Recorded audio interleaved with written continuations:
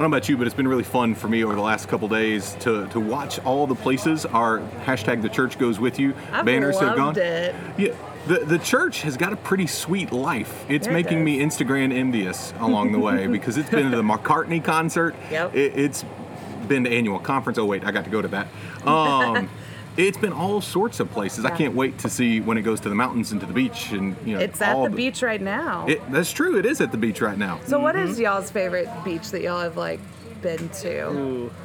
Y'all go first. Have a good one. Okay.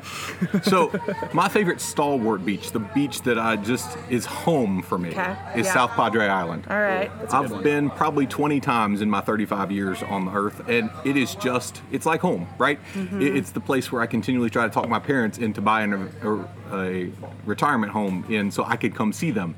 And yet they still refuse. They decide Waco is the place they want to live. But, what can we do?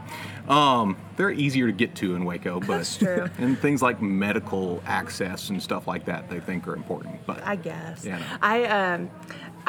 I went two directions with this, and I kind of thought about my home beach, which is actually in Port Lucie, Florida, which is at a very, it's not a touristy spot, but that's where I have family. Sweet. And that's where my uncle's boat is. So, you get beach and out into the ocean, and it's wonderful and just good time. So I really just think of family when I think of it. But when I think of beauty of beaches, when I was younger, my aunt and uncle took me to Oahu in Hawaii. Nice. And just the blues of the ocean were incredible. I still haven't been to Hawaii. I want to go really bad. It's good. It was good. I would go back.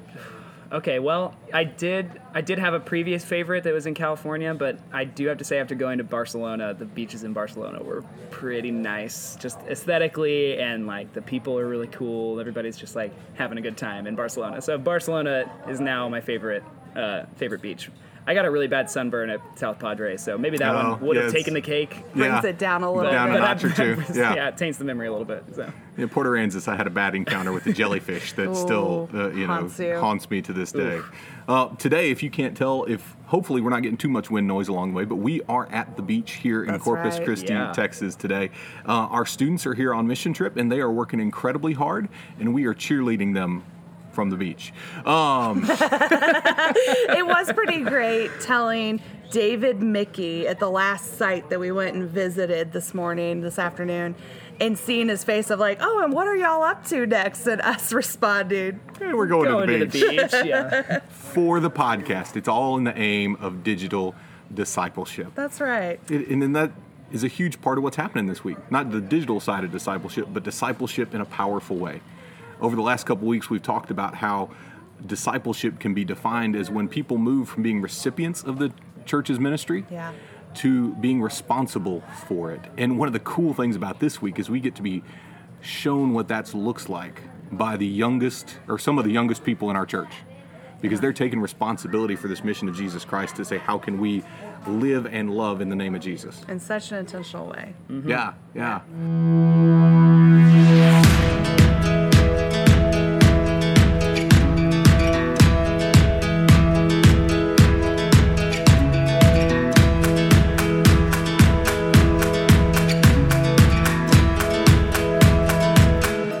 Welcome to the Gather, Grow, Go podcast. I'm Pastor Daniel. I'm Pastor Melissa. And I'm Jess Kiefer. We're so glad you're here with you. Marianne is hanging out in the background here, Right. waving at the microphone because that's helpful. She's really just at the beach. She is just at the beach, enjoying life. She does have a binder. She looks like she's not even enjoying the views. Yeah. She's actually working, and that's good. We're proud. If she wasn't working, we would have to actually be working right now too. So, but we're thankful that you're here. We're glad that you joined us in this summer of journey. Last week we were at annual conference. This week we're here in Corpus Christi at the beach, and next week we will be going to Mars with Vacation Bible School. Know that there are still volunteer opportunities available for you. If you are a ministry-safe, vetted adult, we'd love to have you be a part of our journey to Mars next week. Help some young people really experience in some powerful ways stuff that's coming up. So this week, we're at the beach. We're in Corpus Christi, not just to be on the beach, though the students will have their moment to come out to the beach. But we're here with a thing called CTCYM. Perhaps you heard us talk about it online or in person, but what that stands for is the Central Texas Conference Youth in Missions. And so we are a part of a living center that has our church. We're also with Trinity United Methodist Church in Arlington, and we're with First United Methodist Church of Temple as well. And these three churches have come together to create one of many living centers throughout the coast of Texas that are here to serve God, to become the hands and feet of Christ. It has been pretty cool. Now, I just got here about an hour ago, and so I've only been to one of our work sites. Y'all have been here all day. What kind of work are our students doing this week? I know two of the groups we visited today are building ramps for two more elderly people in the community who do not want to move from their houses but have since fallen ill. I know one gentleman that's living in the house I think more recently gotten himself into a wheelchair, and so they're just building these accommodations for them. And the other one was a veteran, the oldest. It was the oldest female veteran from World War II. That's pretty awesome. Yeah. That's pretty cool. Lives here, so that's pretty cool. That's who they're working for. I saw some post holes being dug too at the last house. So there's just a lot of We saw construction. some paint drying already. Like that's how fast they're moving. They've already got coats of paint on things and getting that situated, and we're getting situated to move on to the next task. And had construction coordinators coming in and out to bring them more supplies already, like glass windows and. But I think one of my favorite things is we were, later in this podcast, we're going to drop some audio for y'all to hear Kiefer talking with some of these students. And I kind of got to stand on the side and watch as Kiefer and Daniel and Marianne interacted with the students and asking them about what's it already like, what's the experience been like. And so many of them have already talked about the stories of their clients that they get to serve. No. And there's something powerful about that, like in missions, not just on this mission trip, but I think it's something true of so much of what you come to do isn't to just like build a wheelchair ramp, right? But it's to come and be a good neighbor. Yeah, a lot of times when we are engaged in mission like this, we think of the gift that we are offering as the wheelchair ramp that's built, or the paint that's placed on a house, or the windows that are replaced along the way. Yeah. And that is important. That's a part of it, meeting the physical need for folks. But the bigger part is looking people in the eye, and seeing the God image that lives and breathes in them, and acknowledging them exactly where they are, and saying, we are here not because of your need, but because of who you are. Yeah. And God's meeting you exactly where you are, and so are we. And that is, that's where the transformation happens. The physical transformation is sometimes easier to spot, right? It's clear in pictures. But I'm going to encourage y'all over these next couple of weeks as our students get back home to ask to hear their stories. Yeah. Ask, because you can hear the stories of transformation when you just ask them about their experience. Because I hope they'll tell you about the fun they had. I hope they tell you about the scavenger hunt that we're going to do later tonight, and I hope they tell you about worship and all of that. But more importantly than all of it, I hope that we hear together the stories of their engaging in the name of Jesus in relationship with folks who are in need this week, and how we can both learn and grow at the same time.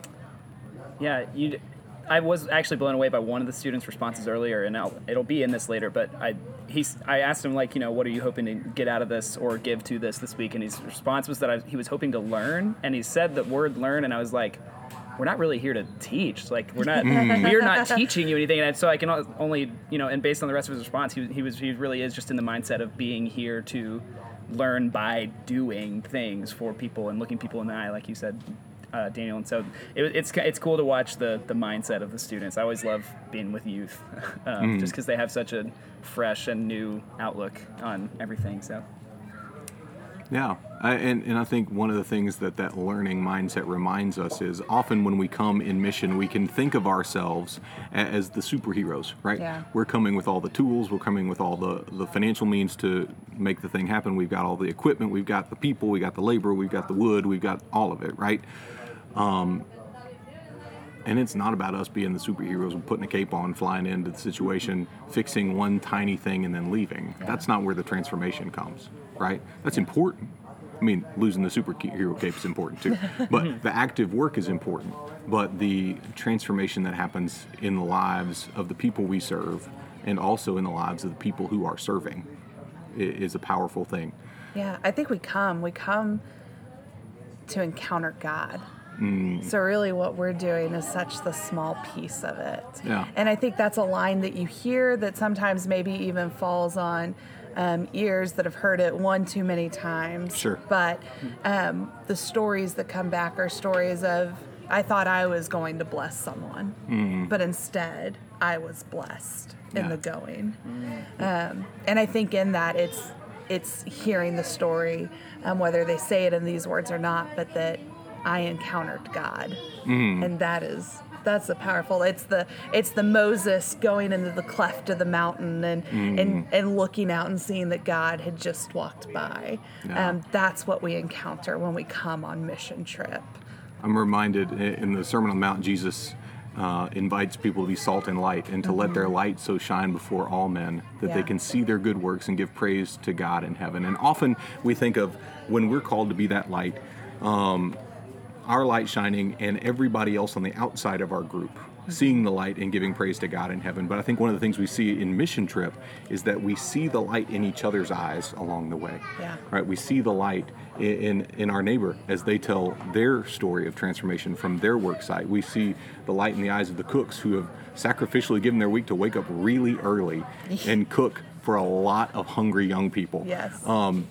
And I think each and every one of those is a moment where the light has clicked on and people can see the good works that are happening and give glory to God.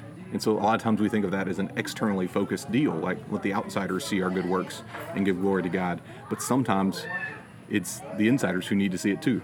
Because while we often think of other people becoming jaded with Jesus language, sometimes we can do that as well, right? We can become, of course we do this. This is what we do. It's Mission Trip. It's every year. It's family reunion mission trip time. Yeah. So I invite you to hear some of these stories from the work sites where we went out and talked to people. Hear it with fresh ears. Amen.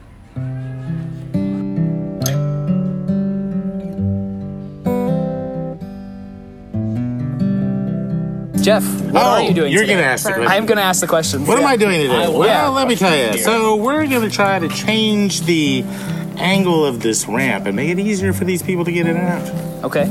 And we're trying to save as much that's already here so that we can reuse it. All right. So we're kind of in a deconstruction mode right now. Deconstruction. Yes. Cool. And it's going well. When are y'all hoping to flip into construction mode? I think we'll be able to do, or we're hoping to get this part separated today and then start construction tomorrow. Like so easy, bro. That's my butt! Wesley, what are you looking forward to most this week? I want to hear more stories from our client. I want to help her and help her family with everything that we can do. Just help build a ramp to make life a bit more easy. Sound 2, 3. No, wait. I have to try. What are you doing today, Andreas? Today we are helping Mr. Richard Haas with his backyard. We're rebuilding his post and his front porch. We're replacing one of his window panes. We just got through painting the boards for the posts. Nice. But your 4 foot's right here, Monty, right? So the post is on. All right, Wesley, tell me some more about your client. Oh, she is the oldest woman veteran in the United States. She served in World War II, and she decoded Japanese messages. Wow. Crazy, right? That is really crazy. Like the other day, we're going to do this here. So everything's going to be running. Can you tell me anything more about Mr. Haas? He has rescued dogs, he saved dogs from the hurricanes, and he likes to talk. He's a good guy. He owns 5 fishing boats or something like that. Cool. And he makes shell art. Shell art? Yeah. Ooh, I'm gonna have to see some of that. There's 104 days of summer vacation, and school comes around just to end it. But the annual problem for our situation is finding a good way to spend it. Like maybe You say he talks a lot. What does he talk a lot about? It depends on where we are on our location, because on the side of the house, he talked about how his son, he told his son to go paint the windows, but instead of painting the actual frame, he painted the actual window. He was talking about how he was able to go fishing. He's a cancer survivor as well. He talked about that. Wow. It just depends. He'll just talk about everything, honestly.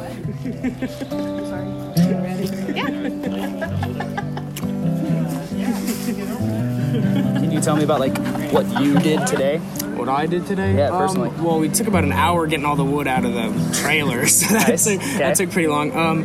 We did a lot of measuring and cutting on getting the 5x5 box ready for a platform, and I did the lunch devotional today, so that was really interesting on how he talked about rebuilding a community and letting everybody in, even when other people don't think that other people should be invited in the community. Everybody's invited, so. I like that. Everybody's excited. Yes. Okay. 1, 2. Yeah. I'm hoping to just get a lot more just knowledge and just hope for people, and just kind of give them hope that even when things may not be looking so good, things may not be going so well, that there is still hope, and that there are people in the world that like us who do that for a reason, because we want to warm other people's hearts on, even if they aren't as fortunate as other people, and just giving them hope and giving us an opportunity to go out in the world and do good.